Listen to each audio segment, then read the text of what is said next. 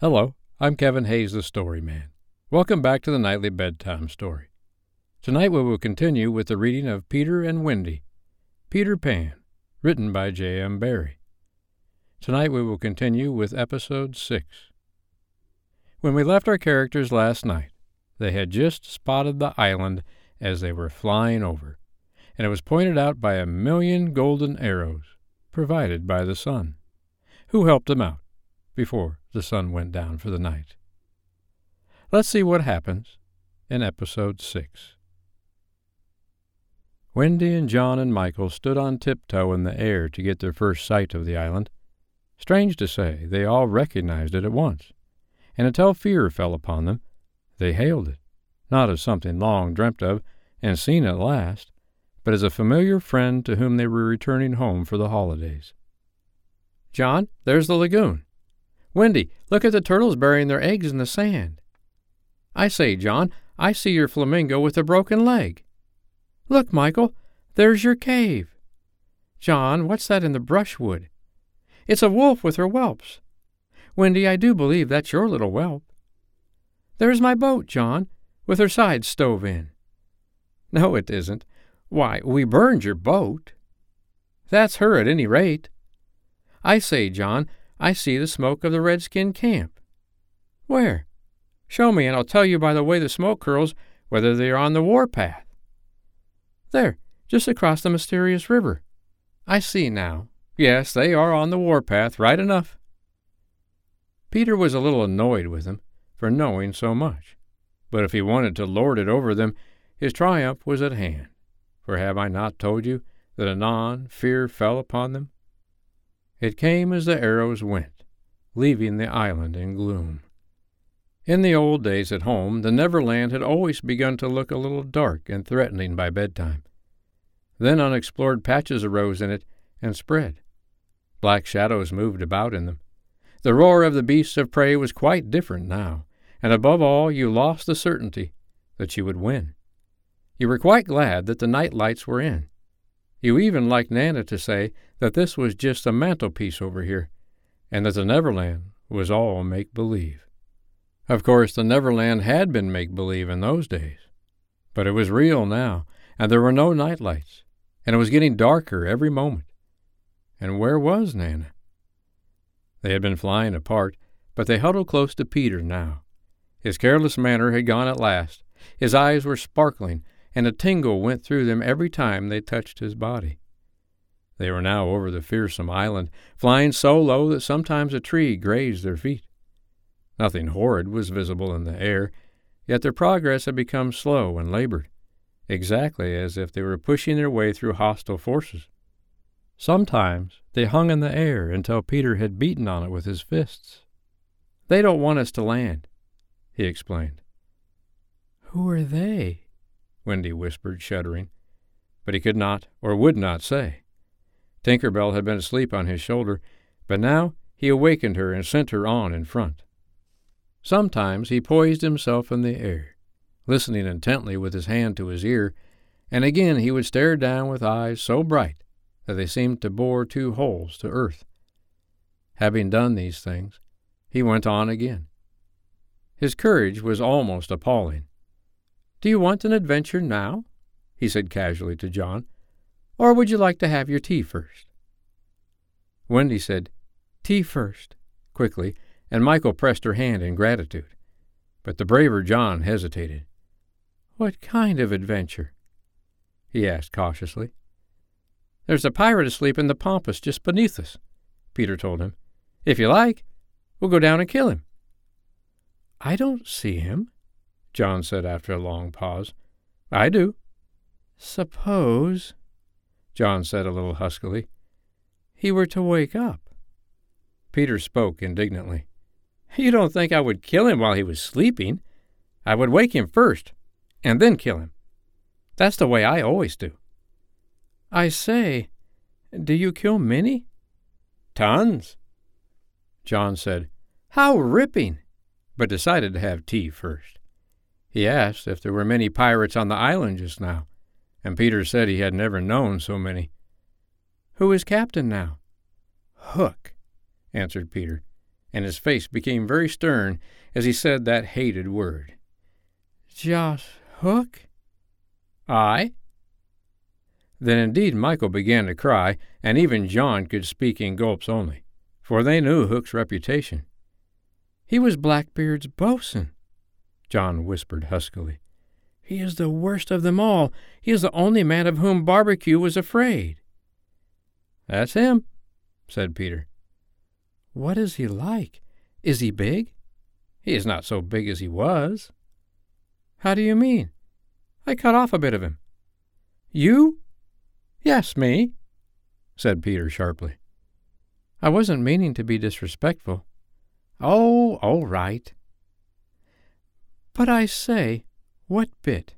"His right hand." "Then he can't fight now?" "Oh, can't he just?" "Left-hander?" "He has an iron hook instead of a right hand, and he claws with it." "Claws?" "I say, John," said Peter. "Yes." "Say, aye, sir." "Aye, sir." "There is one thing," Peter continued, "that every boy who serves under me has to promise, and so must you." John paled.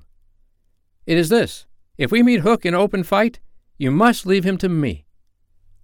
"I promise," said John loyally. For the moment they were feeling less eerie, because Tink was flying with them, and in her light they could distinguish each other. Unfortunately, she could not fly so slowly as they, and so she had to go round and round them in a circle in which they moved as in a halo. Wendy quite liked it, until Peter pointed out the drawback. "She tells me," he said, "that the pirates sighted us before the darkness came, and got Long Tom out." "The big gun?" "Yes, and of course they must see her light, and if they guess we are near it, they are sure to let fly." "Wendy! John! Michael!" "Tell her to go away at once, Peter," the three cried simultaneously. But he refused. "She thinks we have lost the way," he replied stiffly, "and she is rather frightened. You don't think I would send her away all by herself when she is frightened?" For a moment the circle of light was broken, and something gave Peter a loving little pinch.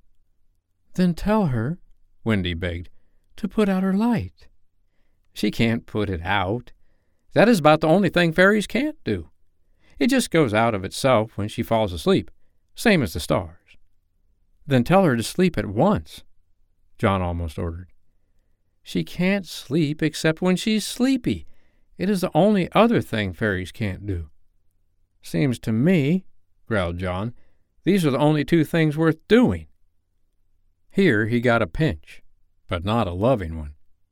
"If only one of us had a pocket," Peter said, "we could carry her in it." However, they had set off in such a hurry that there was not a pocket between the four of them. He had a happy idea. "John's hat." Tink agreed to travel by hat if it was carried in the hand. John carried it, though she had hoped to be carried by Peter. Presently Wendy took the hat, because John said it struck against his knee as he flew, and this, as we shall see, led to mischief, for Tinker Bell hated to be under an obligation to Wendy. In the black topper the light was completely hidden, and they flew on in silence.